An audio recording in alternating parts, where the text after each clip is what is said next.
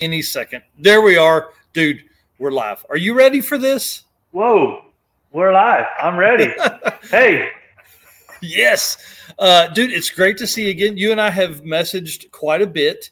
It's awesome to get, I'll say, tidbits of Danny as we go through. And what's crazy is the amount of motivation you provide to me just as a person in the world. Like, we met on Race Week, and I mean, it's so cool. I can't wait for everybody to get into this story and just, obviously learn and be motivated by you, hopefully like I am. So why don't we kind of start off by telling folks who you are and where they can find you.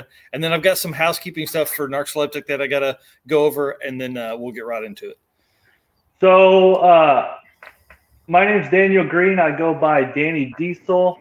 I can be found on Instagram under Danny Diesel, Facebook under Danny Diesel, YouTube. I finally got into the algorithm. You can find me under Danny Diesel there. Yep. But yeah, that's pretty much where you can find me, and you can also find me at your local racetrack. Yeah, dude, you do some racing for sure. You are all over the country all the time.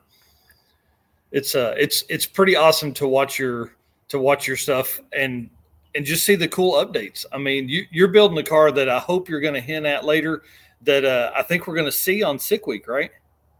Yeah, so we got a couple things up our sleeve for Sick Week that I'll be shooting out some more footage within the next couple weeks on it, but it is definitely going to be a head turner, but the concept of it is pretty awesome too. Dude, that's cool. All right, so let me get into some of this house cleaning stuff, and then we can housekeeping stuff, and then we'll get to it. So first off, I want to say that Old Car Guy, who was on the other night, Jason, OLDECARR guy, and LS Chevy Rider 254, who was on last night for the Quick 16, those guys both are in a I don't know. They're not in a competition. I think we should kind of push them to be in a little bit of competition with each other, but they're trying to get to 10,000 subs by the end of the year. Both channels are amazing. I mean, obviously, if you have 10,000 subscribers on YouTube, it's a pretty big deal. You do stuff right. So everybody in the chat and watching this later, go find Old Car Guy and go find LS Chevy Rider 254. Awesome content. I want to thank our sponsors, Andy's Computer Repair. Obviously, you've heard it before. We wouldn't be out here doing this in the shop without that dude setting us up with an internet setup. And Hawassi Tire and Lube. I got to get back out to Jarrett. We've got some tires that need to be burned off. I need some burnouts in my life, and he's the one that takes care of that for us. So obviously got to do that. Subscriber count earlier. We're 39 subscribers away from 3,000. Dude, it's so crazy. It's crazy to think that there's 3,000 people that hit the subscribe button. For all the new folks that are here, thank you. For all the OGs, man, y'all are awesome. Red Hat Scotty's popping in here. He's saying, hey, what's up, my dude? And saying that he's ready. So I hope he is. I hope you and Red Hat got a little bit of time to talk to each other during Race Week. We were all at the same hotel, I think, for a little while. So you probably did. Yeah. On the first night. I do want to say, I know I went back and looked at our content that I've been dropping. We've been dropping a ton of shorts, so we're just going to call it hashtag drop your shorts. We're trying to get to 1 million views on the channel. It's easy with shorts. We don't make any money on shorts, so watch them multiple times, repeated video views on those. We got to get to 1 million to give the cart away. If I end up with the cart for too long, I'm going to smoke the motor and put LS in it. If I'm gonna put an LS in something, I want to build a burnout car, and I don't want to build a burnout car and then give it away. So shorts on YouTube. So everybody that's been patient, appreciate that.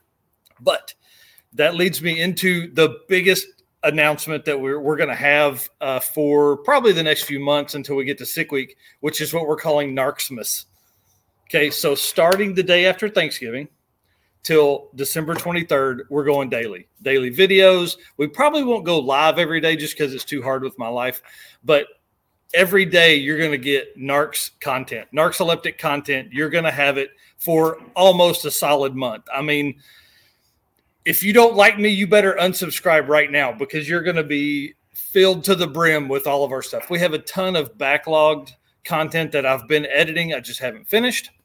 So you're going to get privy to some of that. Hashtag lost footage. That's always fun. I found an old SD card. I dropped 2 videos, I think this week, of footage that was old stuff. And then the last thing before we jump into this fun stuff, y'all, we've set up a Patreon account for Narcoleptic. If you like what you see here and you just want more in-depth, you want behind the scenes stuff, you want to talk about video editing, you want to talk about all the other projects we have going on in our life, Patreon's a great way to do that. It's patreon.com/Narcoleptic Customs. Super easy stuff. We'd love to see you guys over there. I will say the folks on the Patreon get patron only content. I dropped 3 or 4 videos that'll never see YouTube over there, and they also see it hours or days before anybody else does. So that's a greater way to keep up with us, stay really in the fold of what Narcoleptic Customs is doing. So anyways, enough of all of that. I'm going to go turn the heater on because it's kind of chilly and grab me a beer from the fridge. Why don't you get us started and kind of, I don't even know where to start. How about, let's see, we got so many questions. So give us like a high flyover, one, how fast the truck has been, and then kind of like horsepower, power plant, trans, and tire size while I do that, while I grab a beer. All right. So you go grab your beer. I will entertain these guys with information about the truck. So currently I drive a 1995 Dodge 2500 diesel truck. We shortened it down, put a cage in it. We actually put a engine out of 2020 Dodge Ram 2500 Cummins in it. I sent the engine to a Wagler competition. It came out of a burnt truck, so it was pretty toasted. So Wagler competition decided they were up for the challenge. They built us a 1600 horsepower Cummins engine, and we ran it 1,300 something miles this year and over 200 something passes. And the fastest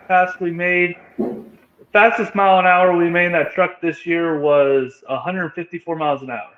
So, dude, that's crazy. That's fast in the truck. Yeah, that was over at Tulsa, Oklahoma, and I never got the truck to 60 foot properly. So I was like, you know what? I'm just going to run it out the back. And so I just, kind of let off and got it up into about 60 pounds of boost and nitrous hit, and it felt like a rocket. God, I can only imagine. I mean, to come out, and at that point be 60 or 100 feet out and then roll in it and end up at 150s, that's moving out.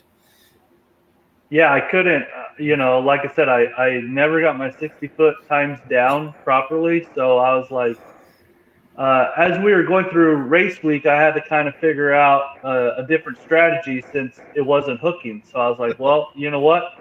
We'll just run it like we were running top speed, races, and we'll just ease into it and just ramp it in. So that's what we did. That's awesome. That's awesome. So what size tire do you drive on and then race on? You said it a while ago, but I was out. We actually raced on a 33-inch tall slick. It's 33-inch tall by 14-inch wide slick. And then it's kind of funny because I never done a drag and drive event before. And so the truck never had any street miles. So when we got to Noble, Oklahoma, I had a plan to take one of the rims off of my tow truck, which is a 2019 Dodge, same bolt pattern. So I was like, okay, well, I'll take one of the rims off the tow truck, and then I'll have another rim, and we'll go that route. Well, the other rim that I had was not the right bolt pattern, so I ended up putting the tow truck hooked up to my trailer on blocks at Noble, Oklahoma, and I robbed both of the back tires off. That's awesome, dude. That's awesome. Hey, race week stuff right there. There's guys right now that are watching this that are drag and drive event guys that know what's up. Yeah. Hey, the heater fan isn't too loud, is it? There's not like a ton of feedback, right? No, I can't hear no heater. You got the heater on? All right, good. Just want to make sure. All right, well, dude, let's start way back. Let's start like the question I always have is, was 11-year-old Danny, was he a car guy? No. No way. So then that leads me to how did you get here? How did you become a car guy? To be really honest with you, I'm not a car enthusiast. Okay. I'm not a drag racing enthusiast. It's not something that I wake up every day and I dream to go to the racetrack. That's not my purpose out here. That's why. Dude. Yeah. So I like it, but it's not. I'm an odd duck, man. It's not a passion. Like, it is a passion of mine, but it's not like something I live for every day. Oh, dude, that'll be cool. That'll add to the story then for sure. Yeah. So I reached out to your brother, Donovan, and I was like, dude, you got to give me some stories when you guys were younger. Like, he sent me a couple, and we're going to pepper them out through here. He said that you used to ride what he called the camel humps. He said on a 3-wheeler, and of course then you just kept getting faster and faster till finally it bucked you. So you want to tell us a story about this 3-wheeler and camel humps? Yeah, that was about when I was 11 years old, actually. Nice. So I lived in Wyoming. It was my brother and I. We owned a 3-wheeler, obviously, and there was like these rolling hills that we would go and ride the 3-wheeler on. Well, as we get better at riding things, we tend to want to go a little bit faster and push the limits. Well, as we know, 3-wheelers aren't the safest things to ride. No. So I ended up falling off the 3-wheeler. The 3-wheeler ran me over, and the 3-wheeler kept going, and I was running behind it, chasing behind it. So, yeah, the 3-wheeler ended up running me over. So that's awesome, man. There's so many people that have been ran over. We flipped. So I'm 40, so 3-wheelers were a big deal when I was a kid. And dude, we rolled so many of those things. That's hilarious. Super easy to do, and when you get confident behind one, that's when they humble you and say, hey, you know what, you're not that fast, but. That's right. So let's talk car stuff. Let's talk early car stuff. That's a really good way to merge into that then. So what was your first car then? So the first car that actually got me into like racing, I guess, would be No. I'm talking about your first car. Like, what'd you drive first? The first car I had was a Chevy Caprice. Yeah, there you go. Yeah. That's awesome. Yep, it was an old like 80-something Chevy Caprice. My mom actually bought it for me. Dude, that's cool. Box top Chevy, man. The LS Chevy rider and the swaps guys, they'll love that story. Yeah, those guys put LSs on them and big wheels and things like that. So what you said you daily drive right now at 19? Yeah, 2019 Dodge. Yep. So the motor setup in your race truck is like you were telling me on the trip, and we're going to get into it later again, but it's like a late model Chevrolet setup or late model Dodge setup, right? It's not like a 12 valve or 24 valve engine or whatever. Yeah, so basically we took an engine out of a brand new truck, 2020 Dodge, and we put it in a 1995 Dodge. Yes, that's hot rodding at its finest right there. Yeah. Whatever's the newest, put it in there. We want to go the fastest. Typically. This is the next question I have is, when are we getting more detailed pictures of the door slammer? Because that's the new project car name, right? Yeah, so actually, we actually have a name for the new car. It's yeah. So I don't have my hat on. I kind of feel lost without my hat right now. But My new persona is so long story short, this last summer I went and spent time with the Amish people. The guy gave me a hat, so now I've been wearing an Amish hat. So the new car is called the Amish Exorcist. Yes. Yeah. Dude, that's hilarious. Yeah. So That's, when go ahead. When will you guys get more content about that car? I would say probably within the next couple weeks. That's awesome. And your plan is to take it on Sick Week, right? That car will be on Sick Week. Yep. Yes. Dude, I'm excited. I think the lead up to that is going to be so much fun. Yeah, we're excited. We're excited about it for sure. Well, hey guys, listen. If you guys are enjoying what we're going, we're not even into the juicy stuff yet. I need y'all to share it. I need you to share the link. I need you to hit the like button, share the link, so more people can see what we're about to get into. Because I'll just say it like this: 1320 video said it the best. So the video I posted earlier today, you sold it all to live the dream, and in that video, you said you sold the house, the dog, the cars, all of it gone. Everything. So. Dude, do you want to break into that story? You can go as deep as you want on it. Do you want to get into that yet, or do you want to? Yeah. So actually, I want to give the followers a couple, about 30 seconds to share this podcast on YouTube, Facebook, Instagram, wherever you're at. I have to go get the hat. I got to go find the hat. Just give me about 30 seconds. I got to go get the hat. That's awesome. Y'all, if you haven't seen the video that 1320 did, it's awesome. The truck's fast. He's doing a burnout competition in it after he makes passes in it. I think in the 1320 video, he doesn't make it into the racing bracket. So then he enters the burnout competition, somehow lifts the valve cover or something and blows oil everywhere and just stays in it. I think that pretty much sums up how he does life. So it's really cool. The story he has is awesome. So there we go. That's what we're talking about. Oh yeah. Sorry. I had to go get the hat. This is my new favorite hat.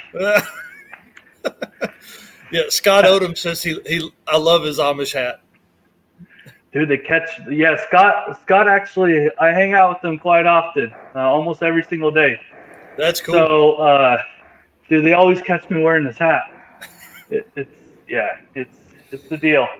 Yeah. So, anyways, what were you saying while I was gone? Yeah. So I was just talking bad about you. Just basically saying, I was telling about the story that 1320 video did when you were at the burnout competition and making passes at the track. You're in like 694 in the 8th or something like that. And so it's just that was over at the ice cream cruise. Yep. Have you ever been to the ice cream cruise? No, it's about 8 hours from me, and dude, that's a hard Friday and then a hard Sunday coming home. That's why you leave on Thursday, dude. That's why you get to live the dream. It's hard enough for me to do the 2 weeks of next year. We'll have 2 weeks of race week stuff, Sick Week and then 2.0, and then fit a family vacation in. I'm gonna be on lockdown for a lot of the summer. Yeah, I understand. So I met the 1320 crew at the ice cream cruise in 2020, and they just, I guess, followed me around for a few days, and it was kind of weird because I was expecting. I should never expect, but I was expecting that video to come out sooner than it did. Mm-hmm. So that event's in August. That video didn't come out until January of this year. Wow. And so I was sitting at work, messing around on my phone, working, and all of a sudden my social media just went boom. I was like, what the heck is going on? I started getting subscribers from all over the place, started getting messages from all over the place. I was like, what's going on? And then I just started reading some of the messages, and the video was released, and they tell my story pretty well. So that's awesome. It's a great video. I watched it again today. I watched it, I think, the night after we met, and then again today, because I was like, I gotta reintroduce myself to that video. It's a good one. Right. So everybody's probably wondering what that video is about. Yeah. So if you want to dive, if you're ready to dive into the story, let's do it, man. Let's do it, dude. So where to start? Where to start with the story? So in 2019, it was probably August, September of 2019. I started manifesting an idea to travel the country to inspire other people. Yeah. But I really didn't know how to do that, or I didn't have an avenue to do that with. So I just kept manifesting the idea over and over and over. That's kind of how I come up with a lot of my crazy ideas. And I just started putting the puzzle pieces together. So in October 2019, I bought a race trailer. In November of 2019, I went to a buddy of mine. We flew to Arizona. We rented the biggest U-Haul we could rent.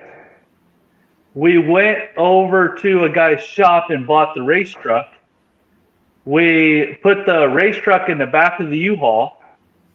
Strapped the front of the race truck to the board that runs along in the front of the U-Haul. Took two other straps and strapped it to the back of the bumper of the U-Haul, and then slammed the door on it and latched it. We're like, all right, that's gonna work. And then I got a notification from U-Haul. They said, hey, you know what? We see you're going back to Oregon, so why don't you take this little trailer with you back to Oregon and we'll pay you? I was like, okay, that sounds fair enough. Wait, hang on. How the heck did you get the truck in the U-Haul? We had to load it. We had to load it onto a flatbed trailer, and then we took the ramps from the flatbed trailer and we kind of flipped them up, and then pushed the truck into the U-Haul. That's awesome, dude. Yeah, that's awesome. So we left Phoenix, Arizona, and this is in November. Remember that, of 2019. We left Phoenix, Arizona, and we thought it would have been a great idea to drive to the Grand Canyon. Okay. So we left Phoenix. We drove that night to the Grand Canyon. We slept in the back of the U-Haul with the race truck. Our feet were under the race truck. Our heads were facing the back door in sleeping bags. We woke up and it was about 31 degrees outside. Oh, dang. That was cold. Yeah. That was cold. I would say so. Yeah. So your sleeping bags kept getting closer and closer together. Oh, yeah, dude. We were cold. Yeah, we were freezing. So we, from the Grand Canyon, we went to the Salt Flats in Utah, and we unhooked the trailer. And do keep in mind, the race truck's still in the back of the U-Haul. We unhooked the trailer, and we wanted to take the U-Haul out onto the Salt Flats. Yeah. So we ended up topping the U-Haul out at about 95 or so miles an hour on the Salt Flats. That's awesome. Yeah. That's awesome. I get the truck, the race truck, back to Hermiston, Oregon, and we just started putting it all together. And I left. Well, rewind a little bit. So we all know what happened March 2020. Yep. Let's back up a little bit more. So in December, in January, and February, I basically sat behind the computer for about 10 or 12 hours a day, emailing everybody, emailing social media people, emailing sponsors, emailing magazines, letting them know what I was doing. I basically sold everything I owned, to live in this trailer, and I was going to go drag racing. I didn't know. That's cool. I didn't know what I was doing, but that's what I was going to do. And a lot of people actually believed in our story, like started to believe in us. And so I rounded up a bunch of sponsors and a bunch of money, and that's what helped fund the build of the race truck. Well, now we all know what happened March of 2020. So I have a whole schedule, 20-something stops, and I'm determined to do it. Well, in March, about a third of my schedule got canceled. So dang it. I'm sitting here with about $15,000 of other people's money, and I don't have an avenue to advertise for them because everything's getting canceled. Oh, dude, that's rough. That's crazy. So from about March to April, May, I actually started backtracking and kind of contemplating on my life decisions. Was it smart to sell everything you own to go drag racing? Yeah. And one of my now good friends, Jeremy Wagler, he was going to have an event at his racetrack, the Diesel World COVID-19 event. Well, I called Jeremy every single week for about a month, and I said, are you having this event? Are you having this event? Are you having this event? And he was bound and determined not to cancel the event. So I said, okay, if you promise me not to cancel the event, I'll drive 2,000 miles out to your track, and I will that'll be the tour. That'll be the start of it. That's awesome. So I went out to Lyons, Indiana. I showed up on a Thursday. They were doing testing, and I was like, well, shoot, you know what? Let's go testing. So unexperienced of myself, I started hot lapping the drag truck because I was so excited to go racing. Yeah. And I ended up blowing a head gasket. Ooh, that's not good. So what setup is in the truck at that point? That was a 12-valve Cummins engine with the compound turbo setup. It was about 1,200 or so horsepower. Yeah. Yeah. So unexperienced as I was, I ended up blowing a head gasket. Well, I didn't even make it to the race because the race was on Friday, Saturday. You're in test and tune. Yeah, so I was just test and tune. And so I blew a head gasket in test and tune. Now, do keep in mind, I am not mechanically inclined. Okay, ooh, that's a good combo right there. At that point in time in my life, I never taken a head off a vehicle. I never pulled an engine. I've never dropped a transmission. Like, I had a Husky tool set from Home Depot. Like, that's all I had, and I had a jack to change the tires. Nice. Oh man. So I blow a head gasket, water shooting outside the block. I'm like, this ain't good. This can't be good. Yeah. So I went and sat in my trailer for about 3 hours and contemplated my life decisions again. And a guy that I talked to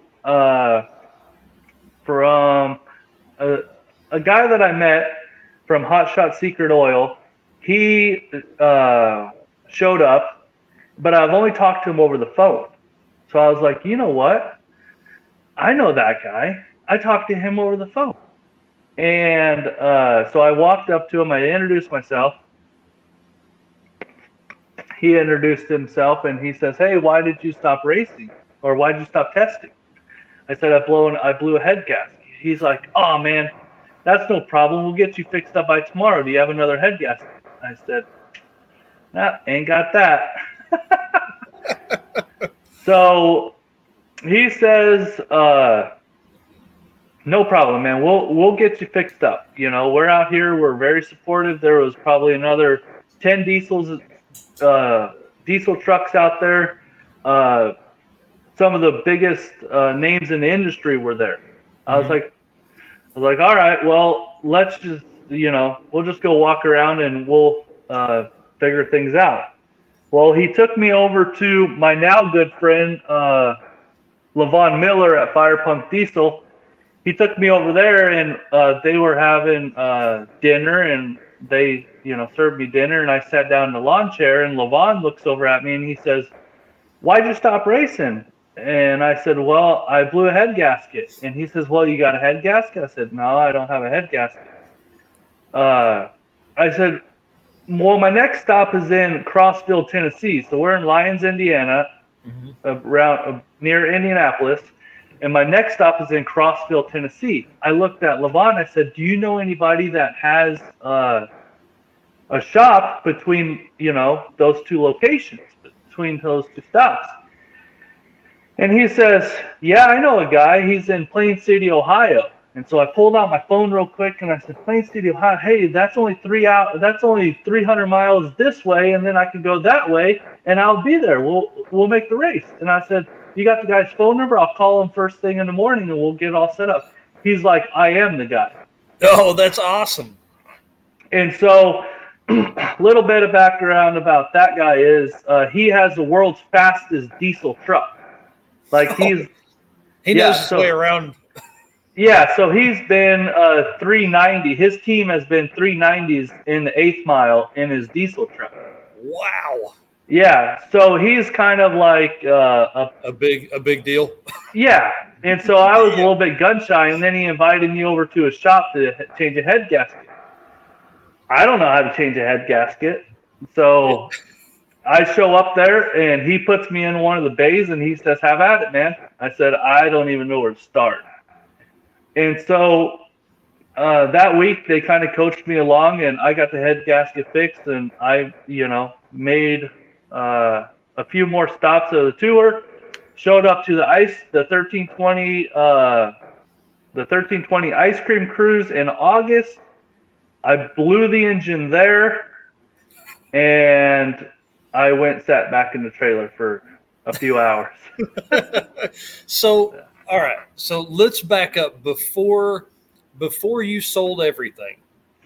Yep. Dude, you got to tell us, what was the turning point? What made you go, "I want to do this"? There had to be, like, you saw a video, you read a book, you did something, you had a bad day at work, and you were like, "Nope, I'm doing this."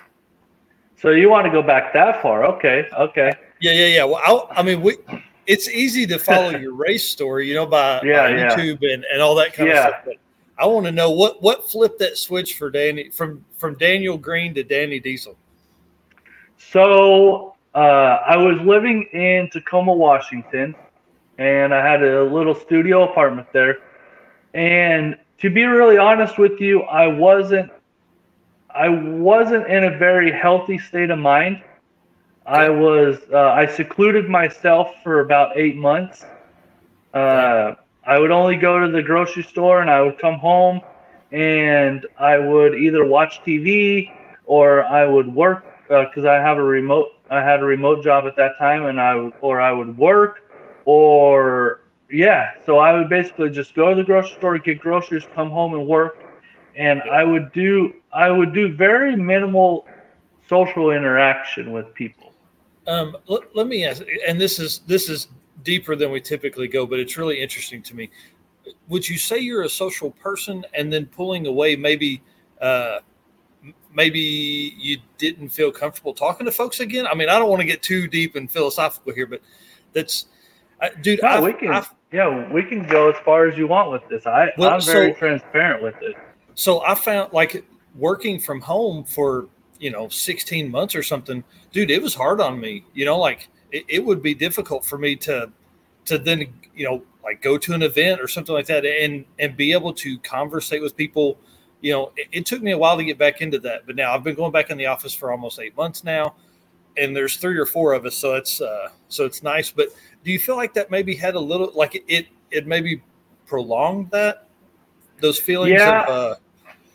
I worked from home there for about 2 years. I was working from home, And I just fell into a slump where I just didn't want to interact with people. I just, you know, it's kind of weird, but I am an extrovert. I do have an extrovert personality. Like, you know, being around people wears me out mentally. I'm getting better at it, but I just didn't feel like being around people. I just, you know, I went to the grocery store and I came home and I sat on the couch, or like I said, I sat in front of my desk. Yep. And I did that. I did that for about 2 years, and then a very it was in August of 2000. It was I get my years mixed up a little bit, but I think it was August 2018. August 2018. There was a gentleman. He ended up stealing a plane from the SeaTac airport. Richard. His name was Richard. So, like I said, he ended up stealing a plane from the SeaTac airport, and he actually flew over my apartment complex. From SeaTac airport, he flew over my apartment complex, flew around Mount Rainier, and then started coming back. And when he flew over the apartment complex, the planes never fly over my apartment complex. You know what I mean? Right. So I was like, what the heck's going on? And then it showed up in the news, and then I turned the air traffic control on, and I started hearing what was happening. And you guys can go and, you know, research what happened, but the guy ended up stealing a passenger plane. It was a propeller plane from Alaska Airlines. He flew around for like an hour and a half, and then he got on the flight recorder and he says, "Do you guys think I could do a barrel roll with this plane?" And the pilot that was helping him was like, "Yeah, man, it's probably not a good idea." He's like, "I just want to do a barrel roll, and then I'll bring this thing down safely." Well, he ended up doing that. Plane's not designed for a barrel roll. Right. My life was not designed to be a drag racer. So he ended up doing a barrel roll. He came about 10 feet off the ground of the Puget Sound, which is off the water, and he ended up taking his life that day. Dang. Yeah. But you know what? He had the opportunity to take a lot of other people's life too.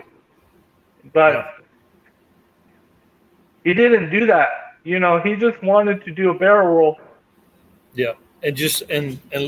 So, you know, in our early conversations, kind of leading up to this live feed, you know, you shared that story with me, and then I watched some videos. I did some research after that, you know, and you could tell that dude was just having a good time. Like he knew what was coming, you know. Yeah. I mean, I think he knew as soon as he took it, he knew what was going to happen. Almost definitely. But you know, that was something he wanted to do.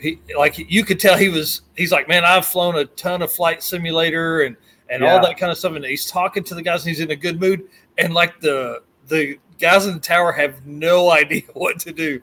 So he was just a genuine dude. He just wanted to fly the skies, you know? Yeah.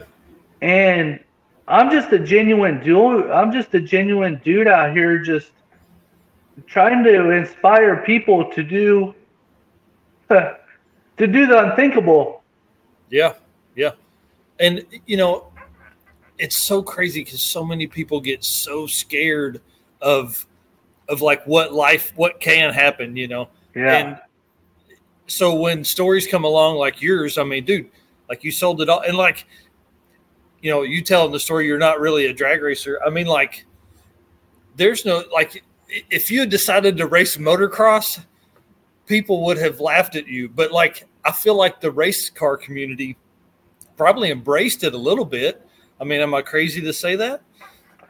You know, the love and the support that I've gotten,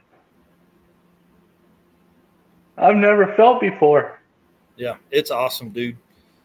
And that's what's even wilder to me is the love and support that, Drag and Drive. We always say family, but dude, it really is, and if you guys haven't been to a Drag and Drive event, y'all are missing out, because honestly, like that, there's not one person that I can think of in the Rocky Mountain Race Week family that wouldn't help another racer out as much as they possibly could. Yep. Yeah, it's wild, man, and that family is so great. Noel M. Caddy Lee here says, very proud of you. Hey, thank you. Richard Edward, earlier when you said the name was Richard, he said that's not me. Talking about the airplane, but he's coming to Race Week 2022, so I'm excited for him to do that. So, all right, so I think we're kind of caught up on what got you, what kind of triggered that. So that moment triggered me to start to get help with my mental condition. Yeah. Yeah. So, and it all kind of spiraled from there. Yep. And then, so I had talked to Donovan a little bit on Race Week. Like, you'd be up making a pass, and if he wasn't up with you, we kind of seemed to pit together a couple days. And so we would talk and stuff. And I would say he's a pretty big car guy, right? Yeah, he's always been a car guy. He's always been tinkering with something. Yeah. So it was cool to hang out with him, and then, dude, be up in the lanes and see you like make rips in that truck. We're going to talk Race Week here in a minute, because it's a crazy story. You guys changed the like you were the ones that recommended us change the trans fluid on the cart, hoping it would save our lives, and it didn't. But hey, that's all right. That's Blaine's fault that we didn't make, that we didn't get anywhere. All right, so let's work through the first big trip. So you're getting ready. You've got some sponsor money, because you told me at one time you were sending like 100 emails a day. Is that crazy to think? Yeah. So from for December 2019 through about February 2019, I would send about 100 emails a day to companies, to sponsor my trip. And I just want to clarify, a sponsor is not, when you're out recruiting sponsors, you're not out there just for a handout. You know what I mean? In return of the financial or the monetization that they gave me, I put their sticker on my truck. So I was advertising for them. Yeah. And so when you're putting together the first trip, you're talking about Wagler event earlier.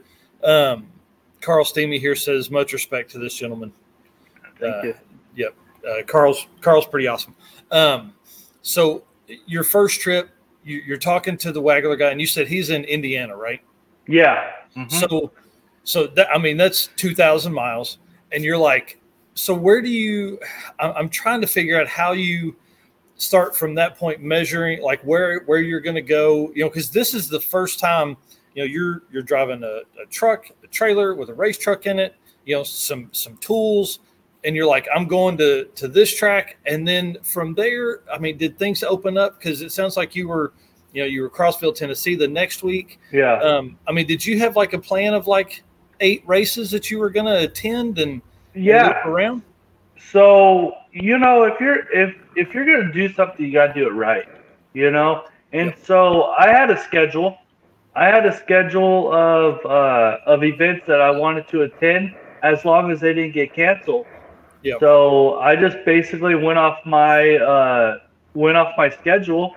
I had a route that I was going to follow, and the bigger events that I was going to get the publicity that I was, that I sold my sponsors. I told them, hey, I'm going to go out and I'm going to be in front of this many people. So those are the events that I had to go to.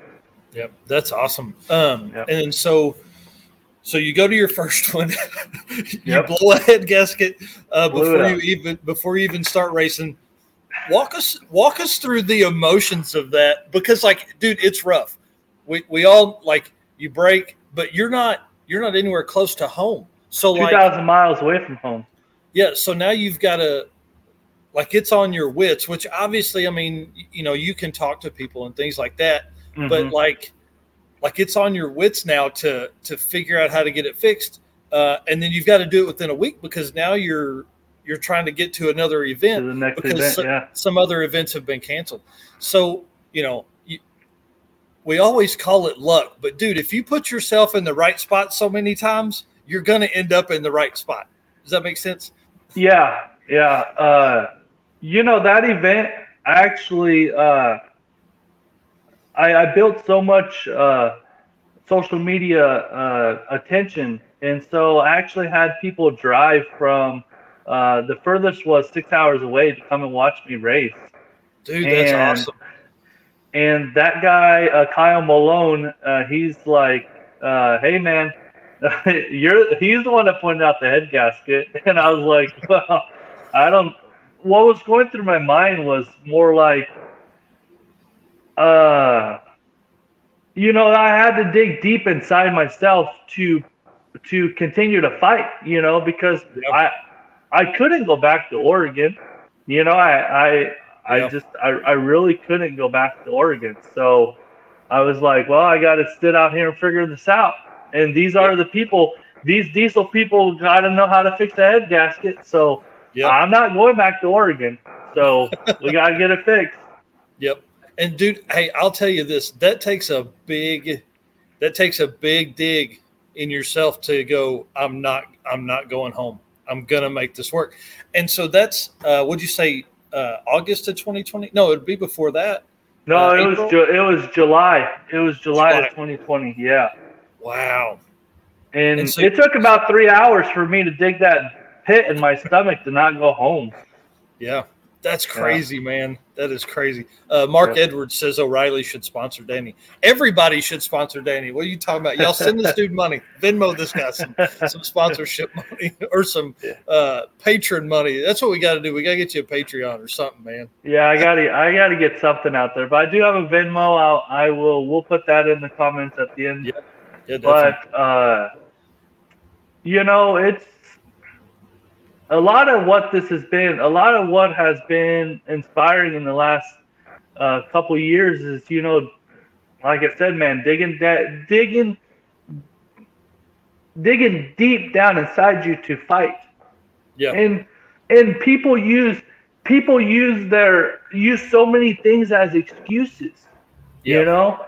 And I don't, honestly, I'm probably going to offend some of your viewers or whatnot, but you know what? You guys got to stop using your life circumstances as an excuse, because you put yourself there, you know? Yep. And if you're not a racer, that's okay. But if you have something in your heart, in your soul that you want to go and do, even if it's a family vacation, if it's you want to build a shop, whatever it is you want to do, just put the plan together and freaking go out and do it. Yep. Yeah, it's really easy to plan stuff. It's really hard to execute, you know, and that takes a lot of time for people to get that. And one other thing we talk about, even just car builds, you know, like, I want to have this car done for this event. Well, when you say I want to have it for that, then go make that list, make that roadkill list on the board of stuff that's got to get done, and just keep adding to it. And like, this is what I love to do. I love to make a big list, and it'll say like, you know, install engine, right? Okay, well, within that, once I get the engine in, okay, then I can break out the install engine part, and it's like motor mounts and blah blah blah blah blah blah blah blah, fuel lines and all that kind. Like, when you're starting your list, don't make it 700 points. Just put install engine, install trans. You know? Just keep things simple, but you know, just people use their life circumstances as excuses. Yeah. Like they say, well, I can't do this because I don't make enough money. Yep. Well, you probably do make enough money, but you probably spend it all in the wrong place. Yeah, that's exactly right, dude. That's exactly right. Yep. People say they don't have money, but the new iPhone comes out, and what do they got? They got a brand new iPhone. No, yeah, dude. Hey, yep. Oh, it's only $40 a month. Well, dude, that's $500 a year. That's a That's a short vacation, you know. Exactly. That's a short LS short block, you know, or long block in some junkyard stuff. Yeah. All right, so let's get to some car stuff. What does a typical week look like for you? Like, you know, I think everybody wants to say they want to live your lifestyle and work on cars all the time and travel the country and race. So, like, what's a week look like for you? So currently, I am hunkered down at CFT Performance in St. Louis, Missouri, for the winter. This is kind of my central point of my next year. I have good friends over here. They provide me with shop space. Cool. They give me a little office space here, internet, which I need to keep things rolling. A week for me looks like I just I sit behind this desk probably a good 9 hours a day. Marketing myself via email, social media. I also run a couple businesses here also.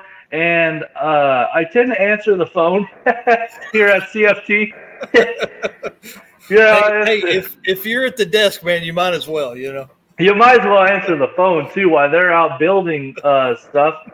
It was funny because the first week that I was here, they put a phone on my desk, and he says, "Hey, if it rings, just answer it," you know. And a customer call, and I'm like, "Hello, CFT Performance," and they just start talking, and I'm like, "Hey, dude, I just want to be honest with you. It's only my second day on the job. I don't know what you're talking about, but I'll get the answers for you."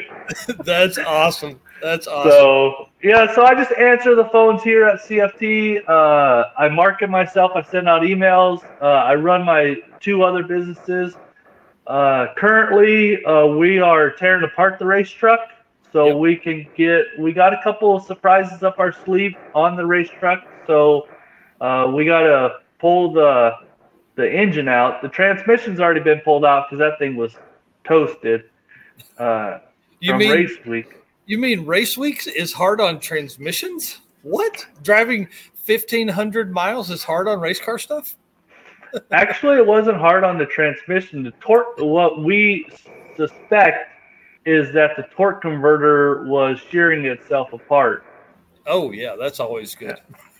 The transmission's good, though. Like, they already went through it, but the torque converter was shearing itself apart is what we suspect. What kind of torque does that truck make? About 1,800 foot-pounds of torque. Dude, that's awesome. Yeah, it's awesome. Pretty wild when you let go of that trans brake button. Oh, I can only imagine. So your life isn't much different than most folks. You're just getting to live the dream, is what you're saying. It's a dream. It's a dream to some, but it's a nightmare to others. Right. It takes a lot to keep the program running. I like I said, I sit behind the desk about 8 or 9 hours a day, marketing myself, selling myself, pretty much selling my story. Yeah, that's cool, man. And then I have this question here. It's like, doing this full time, what is something you'd tell someone that is wanting to live that lifestyle? If you are out here and want to do and live this lifestyle, make good friends with people that have a lift. That's the best one yet.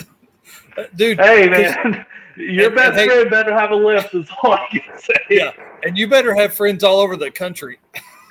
because like working that have a lift. Yeah. So, it's like an LS setup. I mean, I don't know what those engines weigh, but like they're a lot lighter than a diesel for sure. Yeah. That stuff is heavy stuff. Yep. So let's spin off into some drag and drive event stuff. Okay.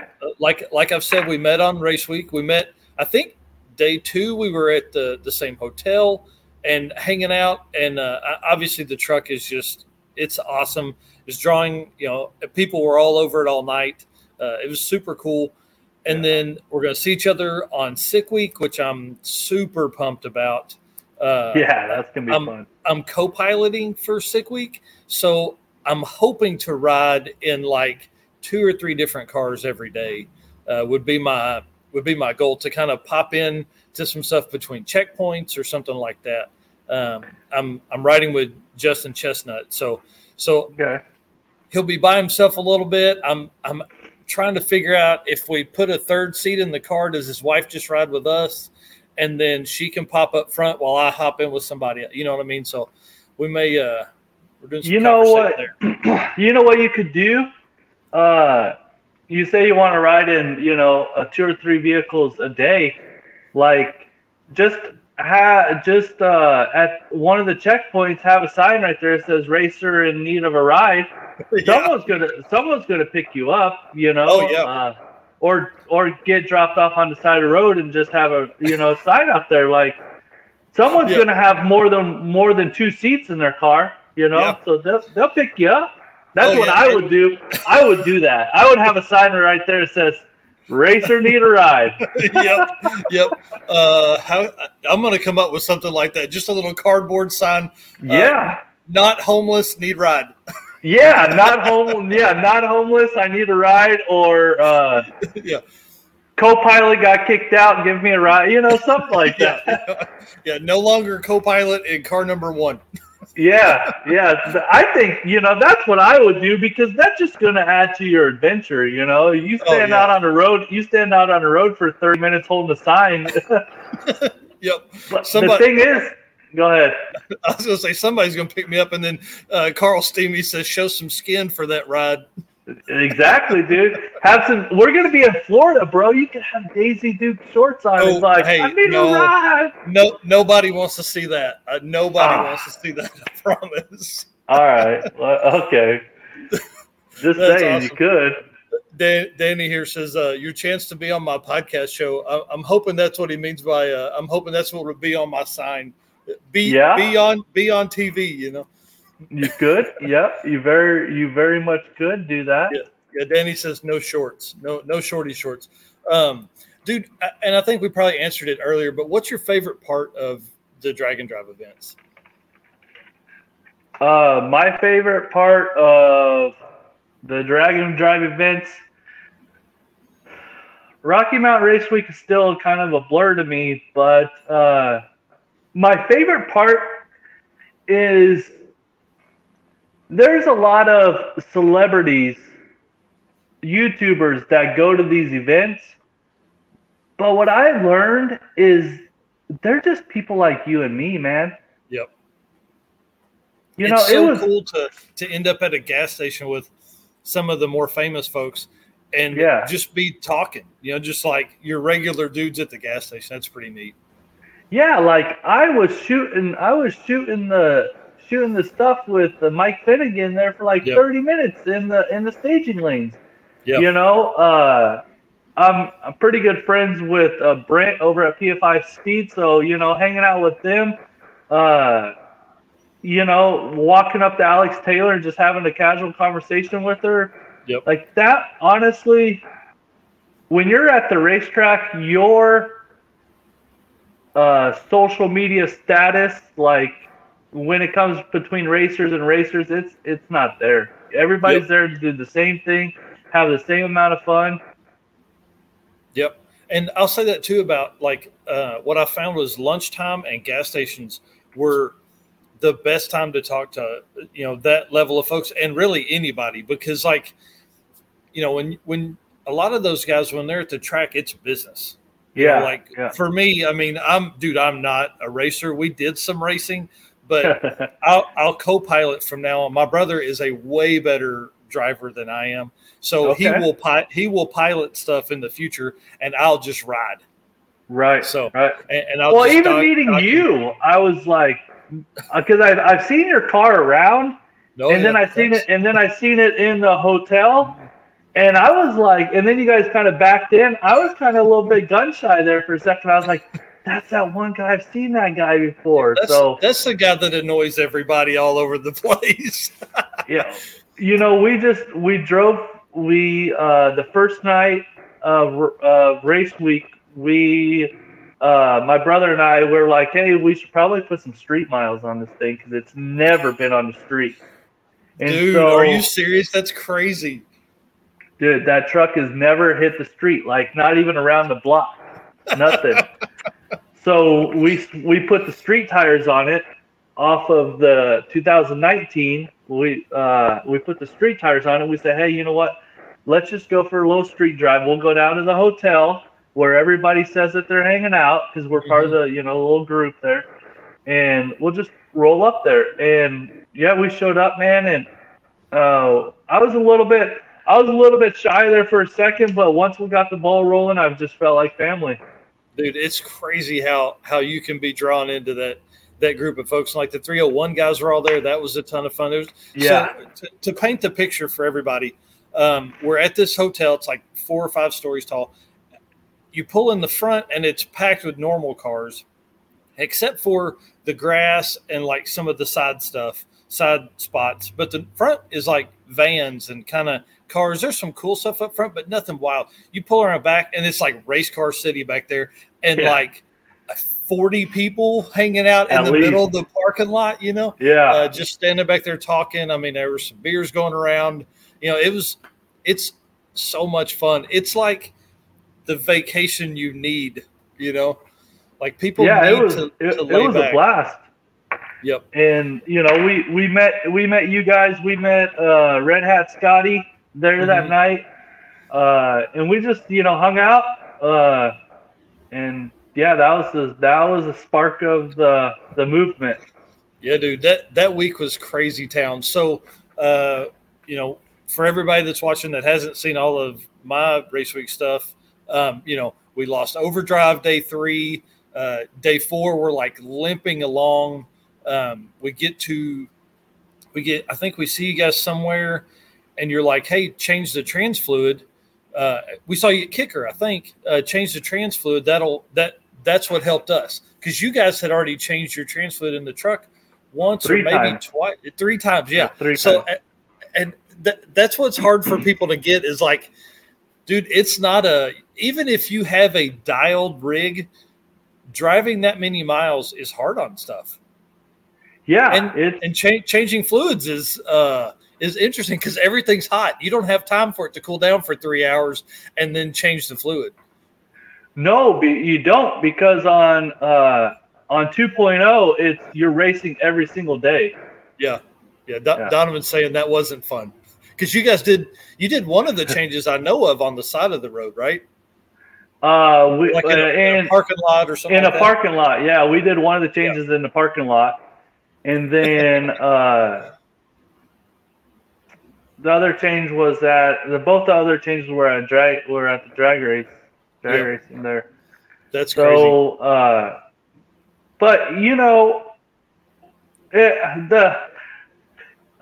the driving of the vehicle wasn't that. I don't think it is what beat up our vehicles that much. I think it was the Oklahoma roads, man. Yes, dude, they were brutal.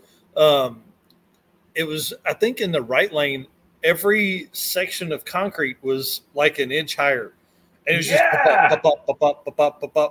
for an hour. Yeah. So I don't know how your car rides. It might ride fairly decent, Oh, it's a Grand Marquis, dude. We're plush, man. We're good. Yeah. So imagine riding in. The rear tires were inflated up to 80 pounds because, remember, I took them off the tow truck because I didn't have any other tires. So they were 80 pounds rock solid. we had coilovers. We had coilovers that were fully tight. Dude, it was like, honestly, it was pretty rough, man. It was just, we were getting beat to crap. I had one of my 4-link bars break. My fuel cell broke. My transmission went out. But you know what? We adapted and overcame all those obstacles, my brother and I. Yep. And you know, there was a couple heated moments in there where I was like, he got a little upset with me, but you know, we persevered through it all, and we're still brothers to the day. That's awesome. So I'll ask this too, because I asked him, I think a couple weeks ago, how much, as adult brothers, it's hard to spend that much time together, So like for Stephen and I, it had been years since we had been that much time together. Danny says, try being on a motorcycle with those roads. It was much he's just throwing wheelies the whole time, probably. Dude, I can't imagine. I cannot imagine, one, doing a motorcycle on race week, and then two, obviously riding a motorcycle on some of those roads. So had you guys spent a bunch of time together previous to that, or are you kind of like every other adult brother combo and you see each other at, vacations and holidays and things like that? Well, I won't get too far into it, but my brother and I, we through our childhood, we were very distant. Gotcha. So, it was just been about the last 10 years that him and I have actually gotten closer. That's cool. I don't think I've lived with him off and on as my adventures have gone through life, but I can't say that we've spent that much time together in the last 10 years. Like sleeping in hotels together, a full week together. It tested our brotherhood a couple times. Yeah, dude. Hey, and it's so stressful. But then at the end of the week, just like you said earlier, it's a blur. Like I have to document that stuff because I don't remember how things happen. Yeah. You know what I mean? I'm like, on Thursday. Oh, no, it was actually Wednesday. Oh, no, actually, that was Monday, because you lose all track of your life that week. It's so crazy. For sure. Yeah. The only thing I know is follow all the other cool cars, and we're going to race that night. No, the thing is, dude, is we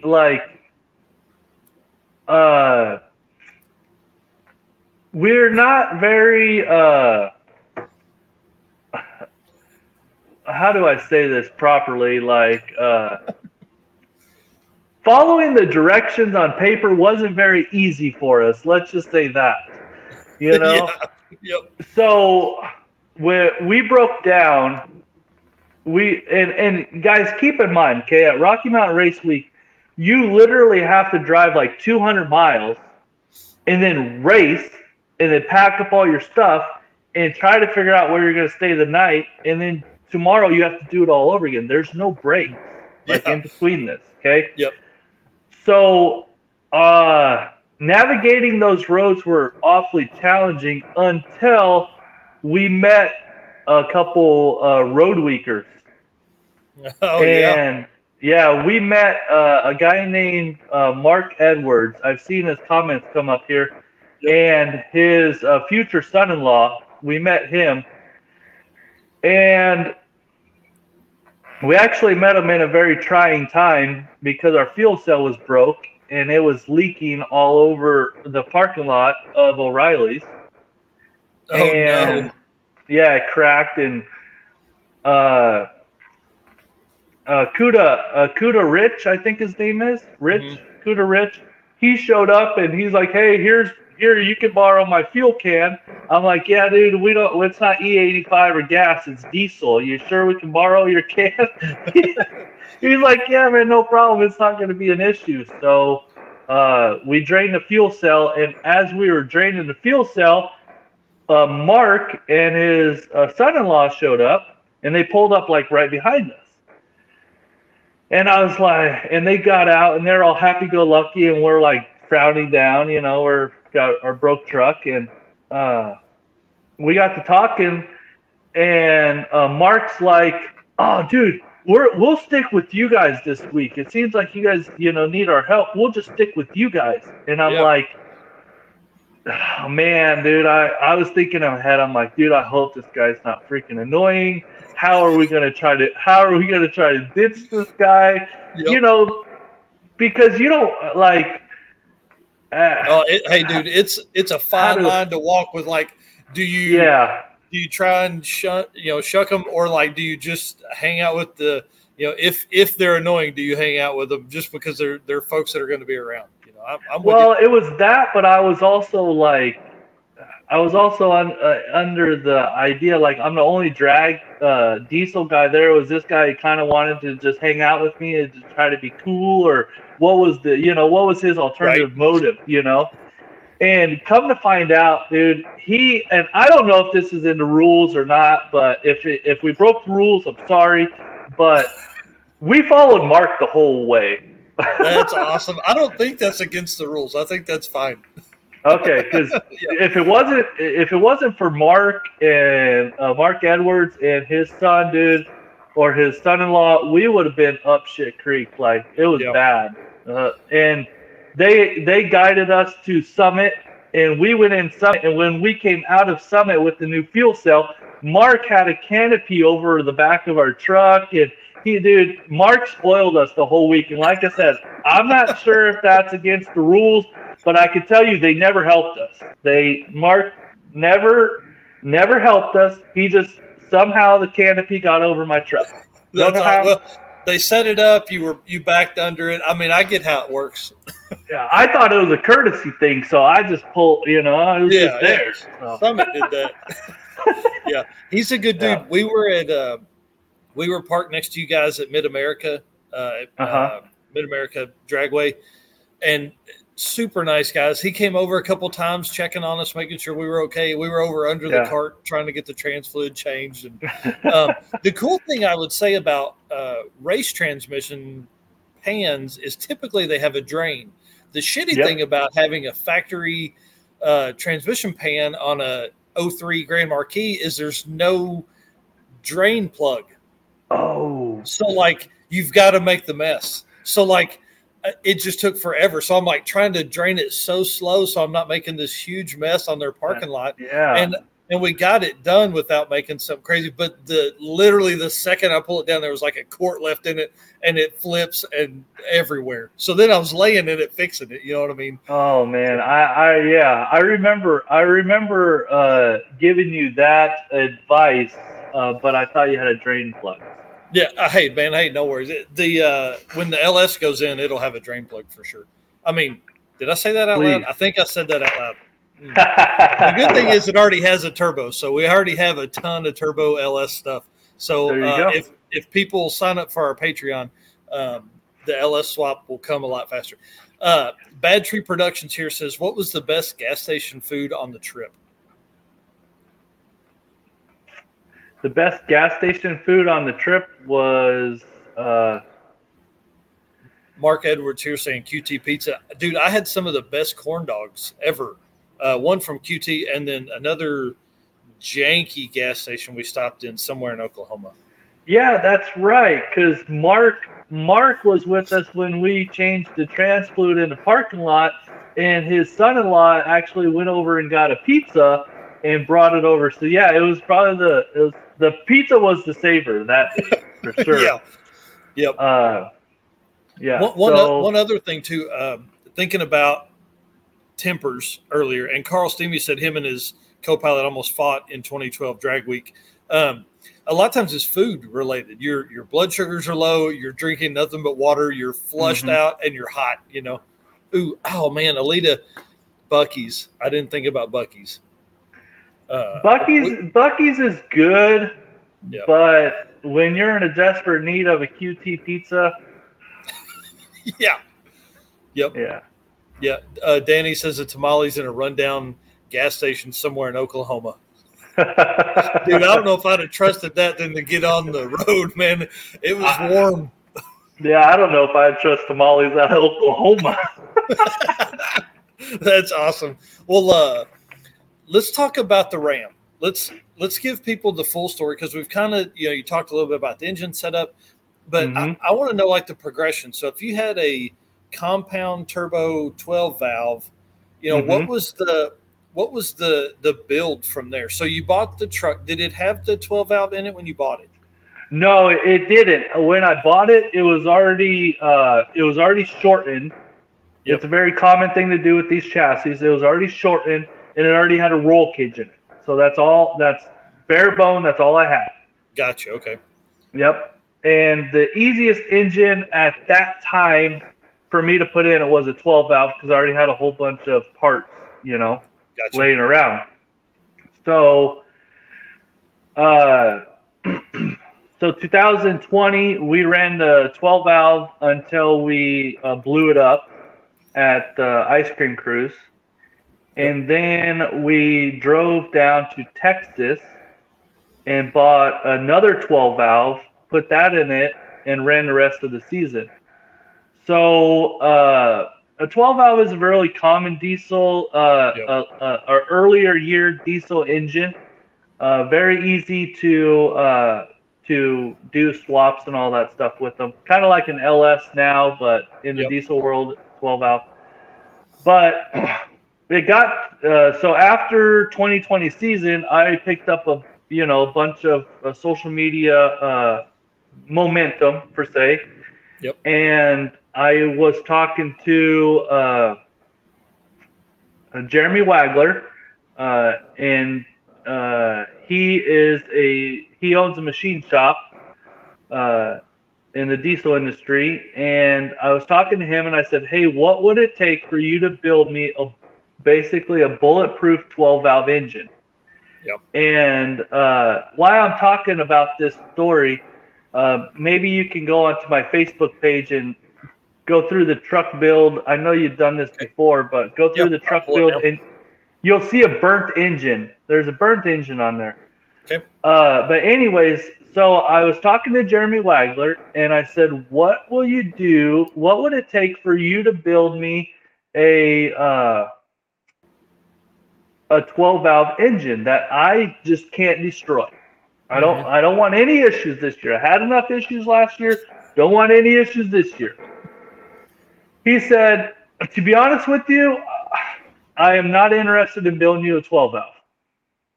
Okay. I said, "Okay, well, that kind of, puts me down a little bit." I said, "What are you interested, or what would spike your interest to team up with us this next year?" And he says, "I would be interested in building you a 2020 long block Cummins motor."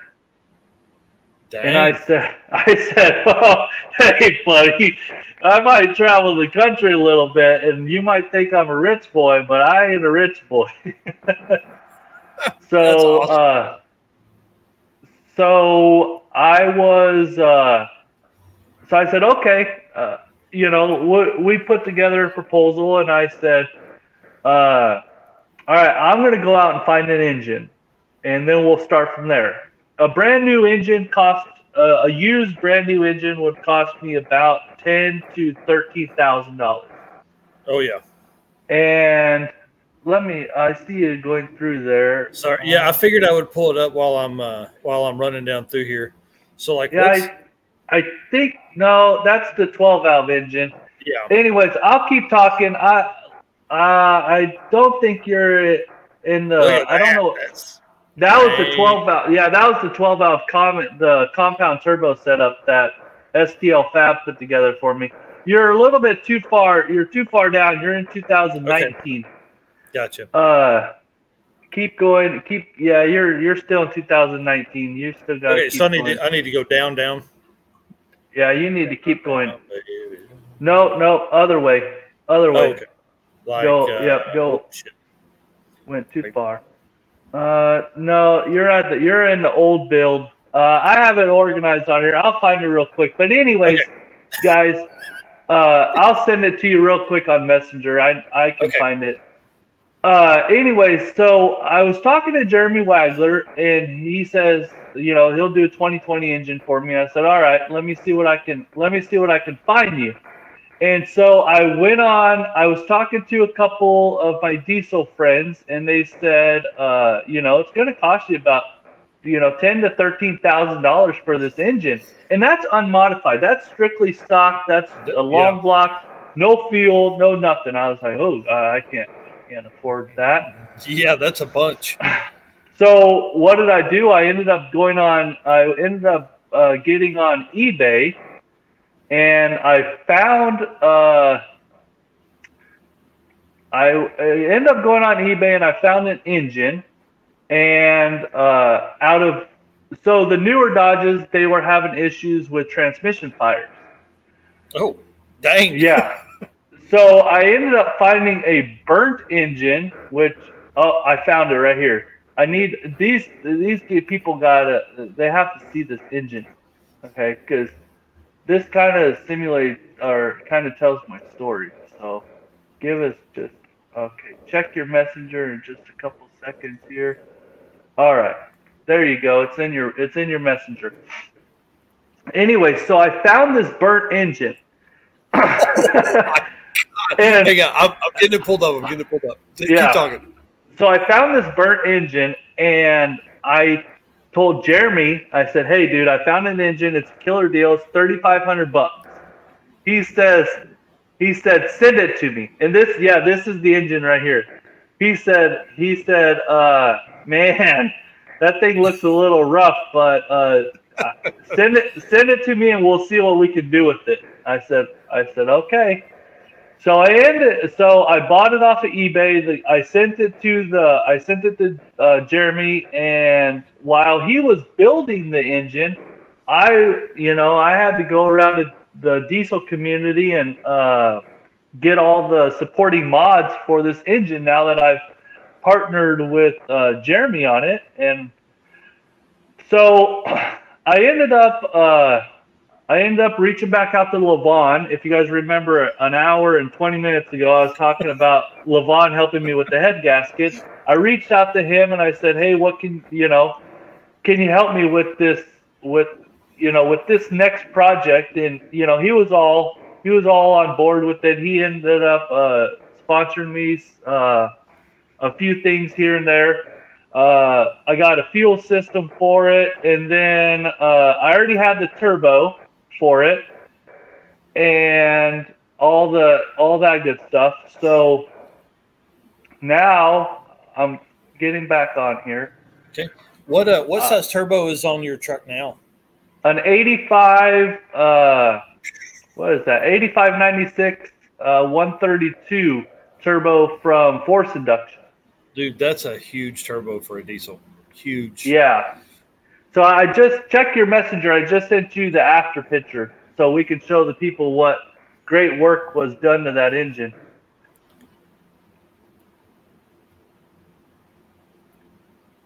Almost there. I'm getting it figured out. Hang on, guys.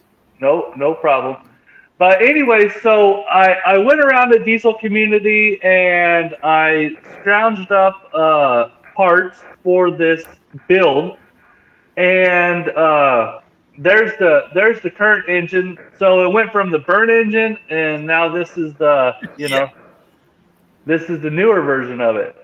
So like I said, I went around the diesel community. I basically had to sell myself again, and I told them, I was like, "Hey, here's the engine we're working with. Here's the program we're working with." So Dude, now we have Now we have a 1600 horsepower 2020 CGI block Street Fighter engine in the truck. So, to make more than 600 or 700 horsepower in an LS, rods and pistons. I mean, is that like stuff that you do in a diesel, or is that like how are there any stock pieces left on that setup? That engine does have stock pistons. It does have the Wagler Street Fighter rods in it. It has a stock crank. It does have a built head. Wow. So that's the bottom end is strictly rods. Yep. And that's badass. And then cam stuff. I mean, I'm sure it's there's a stock companies. cam. Nope, Wow. stock cam. Yep, stock Cummins cam. That's wild. So is a cam in a diesel like a cam in a it's not like a cam in a gasoline setup for sure at that point. So I mean, there's companies that make that stuff. Like, can you pick up another 100 horsepower, another 200 horsepower with a cam swap? I mean, like, that's a very good question. We haven't went down the road of that just yet with the new style engines. Yeah. Because Cummins changed their engines in 2019. They changed the whole. They changed pistons. They changed the head design. Like, they changed a bunch of stuff. So we haven't went down that avenue yet. But hey, speaking of it, actually, we might next year. That's cool. So, diesel RPM stuff. The newer diesels obviously turn more RPM than like a 12 valve will. What kind of RPMs are you turning in this setup? This setup, we turn approximately about 4,500 to 5,000. I mean, that's crazy. Like, that's not very many. When you start talking about like really high horsepower LS stuff, I mean, they're turning those like $8,000, 8,500. Well, a stock diesel engine only turns like my tow truck will turn 2,800 RPMs. That's it. That's crazy. So what kind of RPM range is because that turbo is gigantic. Yeah. So I'm trying to explain it to folks, like, for it to feed a turbo that big on a diesel generally takes RPM and exhaust volume. That's what turns a turbo is exhaust volume. Mm-hmm. So do you have any real boost below 2,500 RPMs? I mean, is it like nothing, and then just boom? So to answer your question, there's not a lot of power at about 2,500. Right. But the power really starts coming in about 28 to 3,000 RPMs. But nitrous is our friend. Yeah. Yeah. When I go up to the line, and when you guys see me race the truck, I'll do my burnout, and then I will creep along. I'll hold the brake almost all the way to the floor, and I'll press the gas, kind of riding the brake. And what we're doing there is we're creating heat. Mm-hmm. We're creating heat inside the turbo, and the more heat we can get inside the turbo, it's going to start spooling.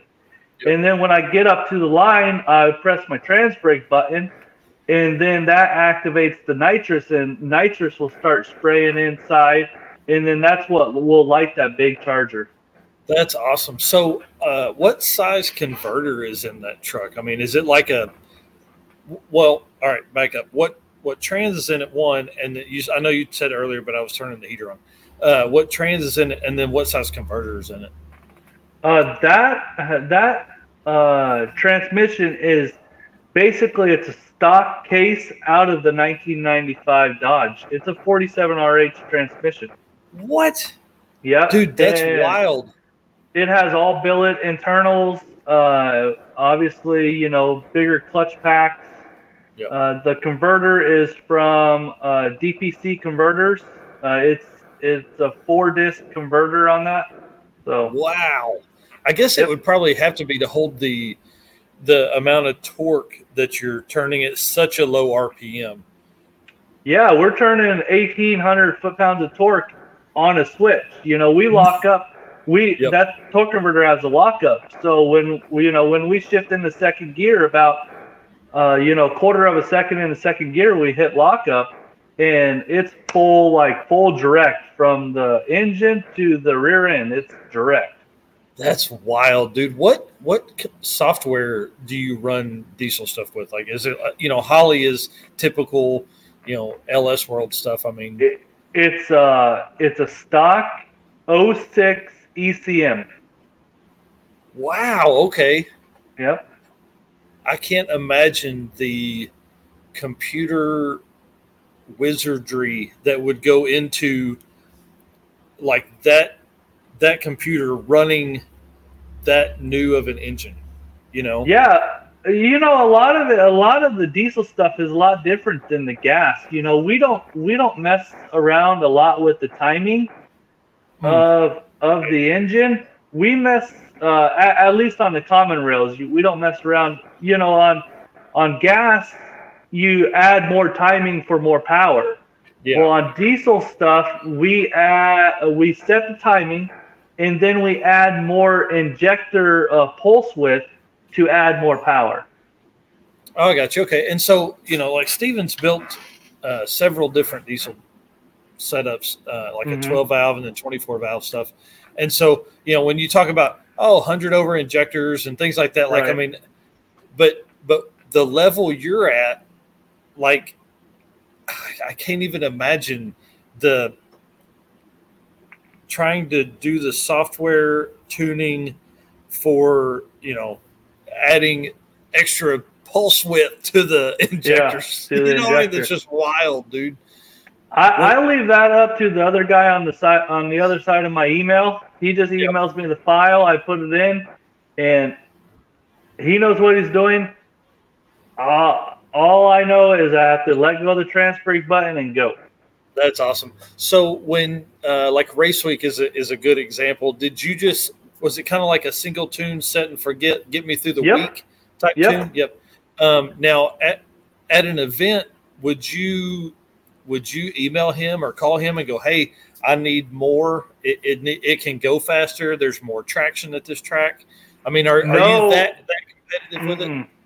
Nope, because I've struggled all year to get that chassis to hook up and go. Yeah. So I knew my 60-foot wasn't going to be good. Yep. So I knew I was just going to have to top in the truck. And we struggled at Noble trying to get a good 60-foot out of it, and we just kind of said, you know what, let's just hop in the truck.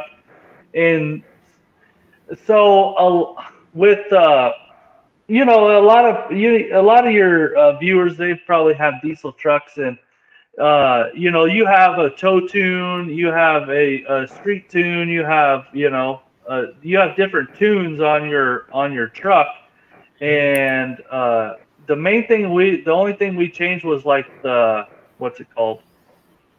The staging limiter. That's pretty much all we really changed. We didn't have to change tunes or anything like that. Yep. Well, and being one of the, I think you were the only diesel truck, right? Or diesel rig all week, right?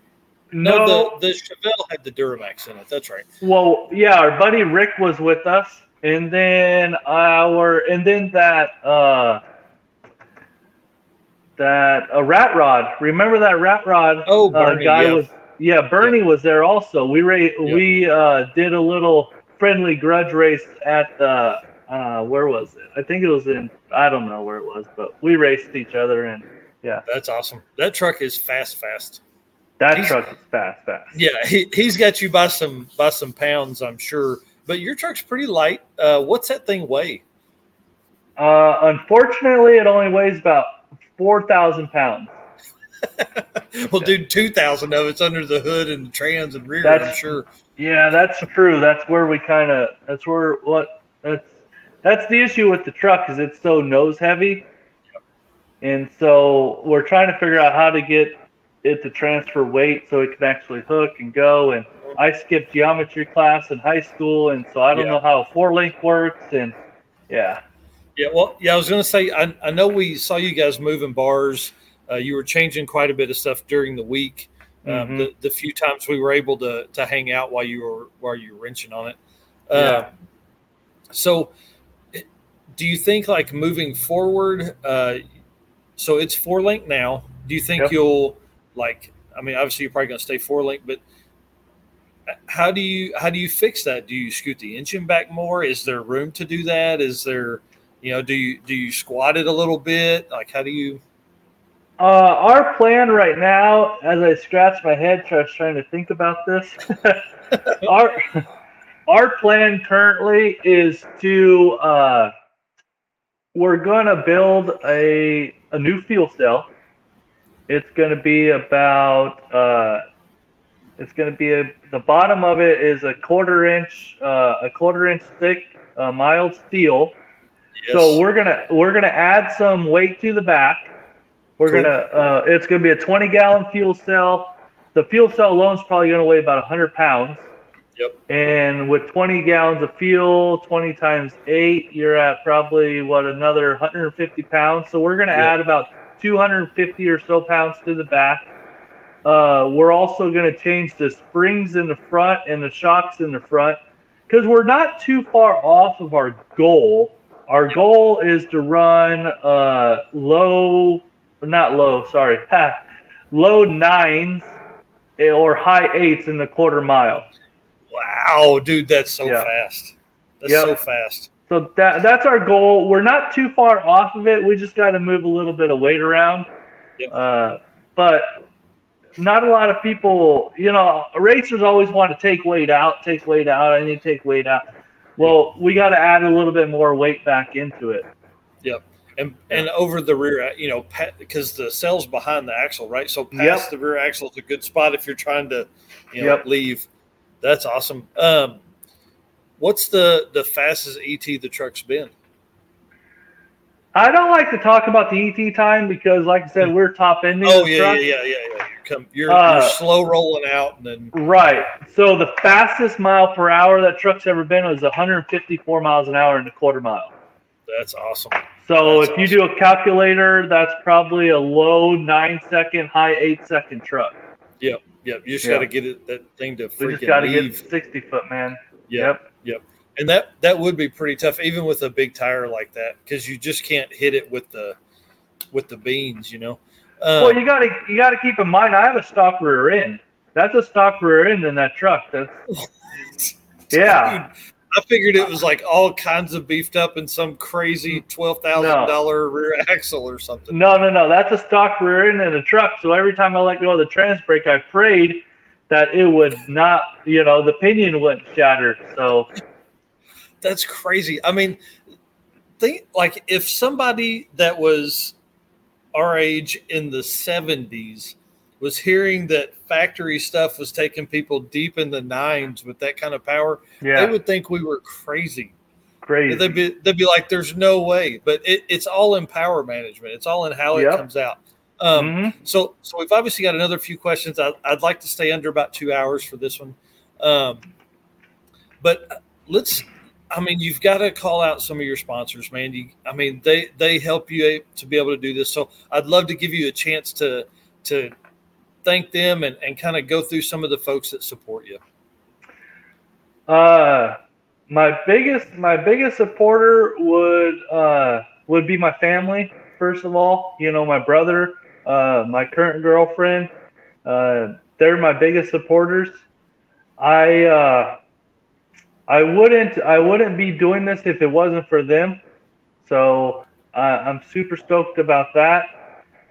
Fire Punk Diesel. You guys check them out on YouTube. Fire Punk Diesel. They're a huge supporter of us. Wagler Competition, huge supporter of us.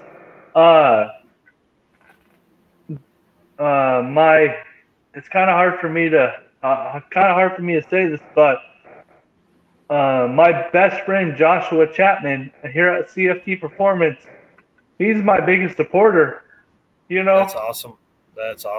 He helps me with shop space. My truck's out there. It's been on the lift for 3 weeks. He hasn't complained one time of it, tying up the lift. We just push it in and out as customers come. He provides me a shop space, an office space. He's without CFT Performance, I don't think this program would have been possible. But he's a huge supporter of us. Like I said, Wagler Competition, Extra G Fuel. If you guys need any fuel products for your truck, also a huge sponsor, and it is becoming wintertime. So Optilube lubricants. They're a diesel fuel additive. So if you guys are worried about your diesel fuel gelling up, especially down in the south, it gets cold down there and they don't have no additives in your diesel, make sure you hit up OptiLube. You can find it on Amazon or you can call them direct. They're one of our title sponsors.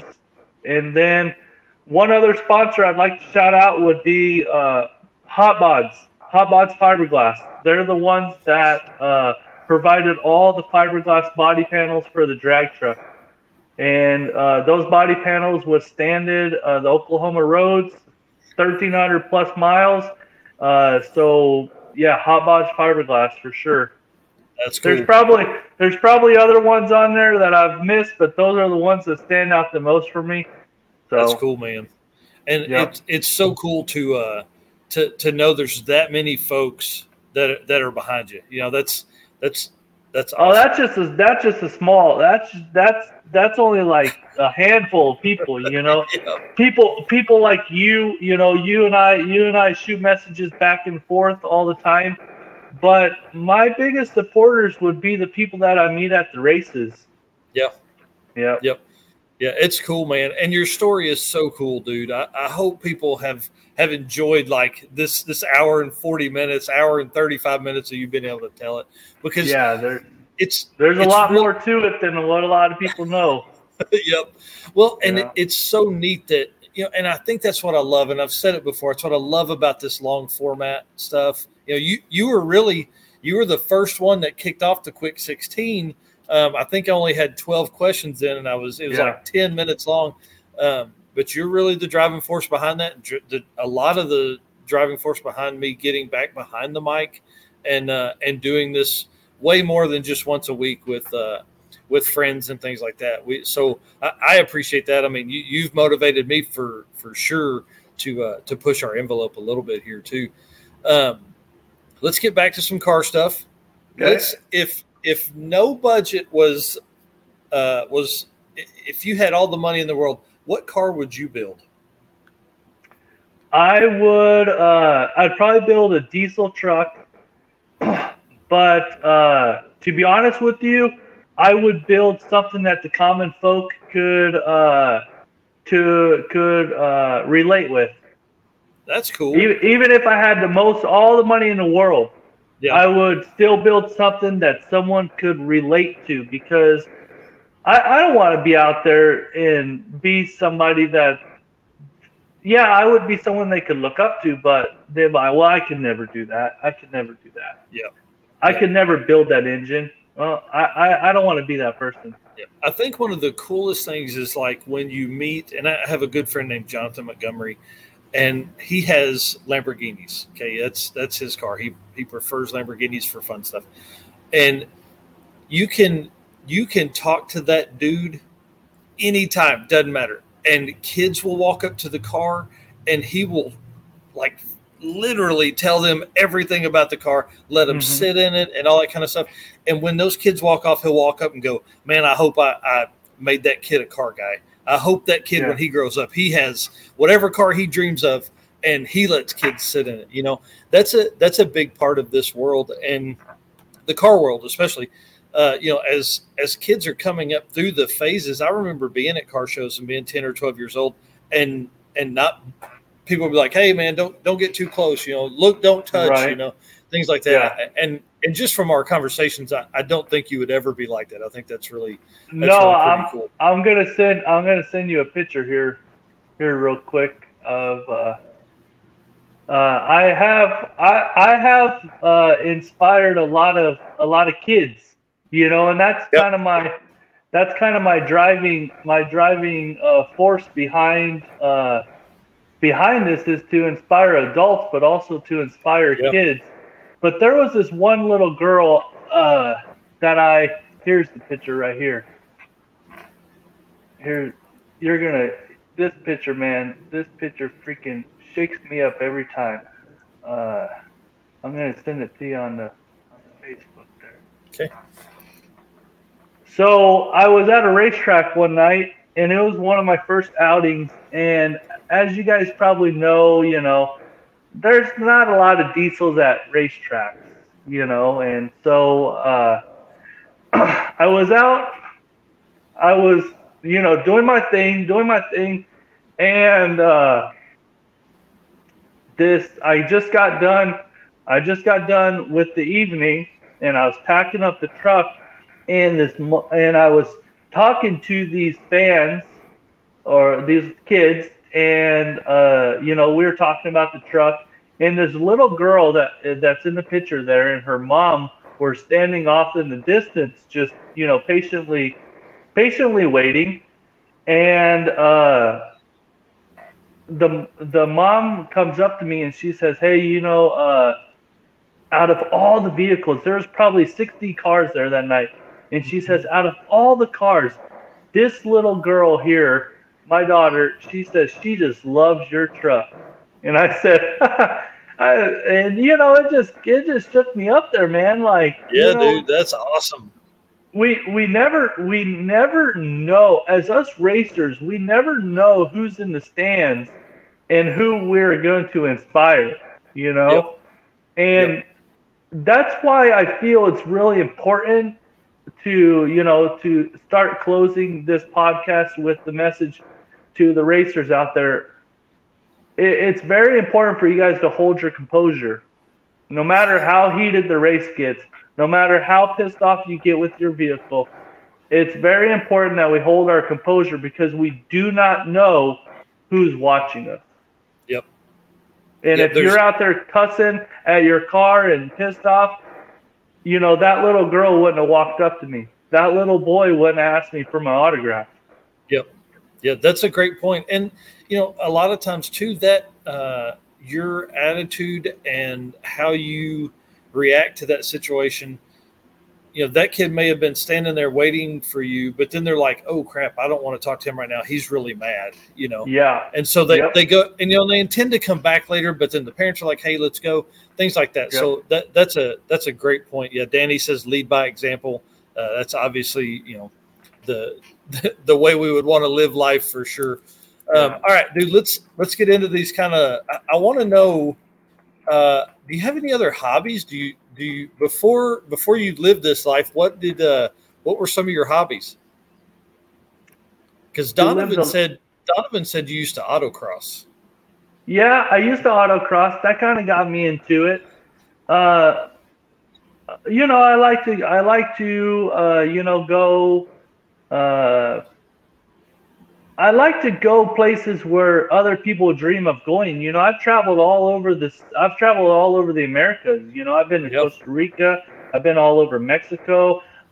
What I like to do, and it's my hobby, is to go places other people have never been or that they desire to go to. I went to Cuba. I've been to the Grand Caymans. I've been all over the Americas. Like, that's awesome. And I share that with you guys, so hopefully it inspires you guys. That's my hobby, man. To be honest with you, that's what I live for. Like, I don't take a lot of personal time. Like, I am here to live for you guys. That's it, dude. Danny Diesel, the motivational not motivational speaker, because you're not telling us what to do. You're showing. I don't even know how to word that. We're going to come up. I'm living it. Hopefully, you follow behind me and say, "Hey, you know what? I want to do that too." Like, I'm going to put you on the spot real quick. What is something that you have always wanted to do? Yeah, dude, Grand Canyon, 100%. Grand Canyon, and then like the mountains. I would love to take just 2 or 3 weeks worth of trip just to get in the car and just go and like drive for hours and look at all of that stuff. I've been, skiing and things like that, but when you're on vacation, you're so crammed for time because you're trying to do so much stuff. I would love to just not have to worry for 3 weeks and just go cruise the mountains and do, Yellowstone and all that kind of stuff. Well, my question is, why would it take, you don't need 3 weeks. You could split that 3 weeks up into smaller portions, Yeah. Yep. Fly out to Vegas, drive over to the Grand Canyon. It's super easy. And you could do it, take off Wednesday and come back on Sunday. Yeah. Yeah, well, and what's crazy is like the Vegas flights from XNA here in Northwest Arkansas. I mean, dude, they're like $100 a person round trip. Like it's nothing to do that. I'm for sick week. I'm flying to into Tampa for $100 one way and $100 home. I mean, a $200 round trip. I mean, dude, and they fly out Fridays and back Mondays. I mean, that's an easy trip. Same for Vegas. You got to take a little bit of time off of work to do it, but. Yep. It's definitely something that's doable. The Grand Canyon in November, don't go. It's 32 degrees, but it is beautiful. Don't sleep in a U-Haul is what you're saying. No, don't sleep in a U-Haul, man. That was not smart, but we did it. Hey, dude, that's part of the adventure. That's so Jonathan Stonecipher said early on, he said, we're not going to tell people what we almost did. He's going to tell people, he's like, we're going to tell people what we did in our life, not like, oh man, I almost went to the Grand Canyon one time. Let's see. Hang on. Danny says that he knows another motivational speaker who does this very thing with the exception he does marathon runs or massive bike rides. I would like to do that, man. Don't start manifesting stuff on me like that. Yeah, Danny was trying to get us into a gravel ride. Me and Nick from Australia into a gravel ride. It's like 300 miles. So I mountain bike as another hobby, Okay. And so that's all I need is one more hobby is gravel riding. And Danny, I'm not going to do the trip. I'm not riding across that state on a bicycle. No, but you could take your bicycle on a plane and go to Oregon or Washington in the summertime. You go to the ski slopes, you ride the ski lift up, and you mountain bike down. Yep. See, that's what I keep telling the wife. I'm like, let's go to the mountains for one of our family vacations, and I'll take my mountain bike with me, and then you guys can enjoy the view, and you can just watch me come down this mountain on my mountain bike. It'd be great. Come down on your mountain bike, maybe rolling down. Dude, that's probably what would happen. So let's jump into these last few here. Okay. We call it the Fast Five questions. I think the first one you've answered a couple times, but what's the fastest you've driven? It would be the 154 miles an hour in Tulsa, Oklahoma. Yep. And then WD-40 or PB Blaster? I've answered this one before for you, and I use neither of them. I am more of a breaker bar type of guy. Yep. You were the one we were talking about, the 4-foot stripper pole breaker. Yeah, bar. We were. Yep. Gloves or bare hands? Oh man, I'm a bareback type of guy. That's awesome. And then what's a tool you can't live without? Shout out to Milwaukee Tools. Hopefully they're hearing us out there. Yes, Milwaukee, sponsor this dude. Send this dude some stuff. All right, this is a good one. And Richard Edward or Dirty Panda on YouTube came up with it. He said, what is a part you have broken multiple times before upgrading? That would have to be I haven't upgraded the fuel cell yet. But it's either a fuel cell or a head gasket. Nice. Yep. That's awesome. Well, dude, we got like 6 minutes here before the 2-hour mark. What haven't we talked about? I feel like we've told some stories, we've had some fun, but there's got to be some stuff that we haven't talked about. I would just like to take this time just to thank you for your time, taking time away from your family to have a conversation with me and share my story with your viewers. But this movement's not about me, man. It's about reaching out to the bigger picture. There's a lot of hurting people in this world. There's a lot of hurting people in this country that just need a smile, man. They just need, that guy just got in an argument with his wife and he went to the racetrack. He just needs you to smile at him. He just needs you to say, when you're walking down the pit, say, hey, man, how you doing? Yeah. And also, I would just like to share with people, just because people look at me and they're like, oh, that guy's living the dream. but you don't see all the hard work behind it.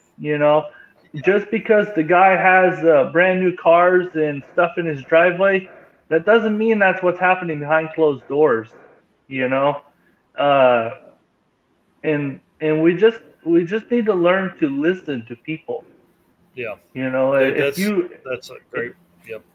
If you listen enough to people, you will start to understand if that person is in a need, and there's nothing wrong with asking a person, are you truly okay?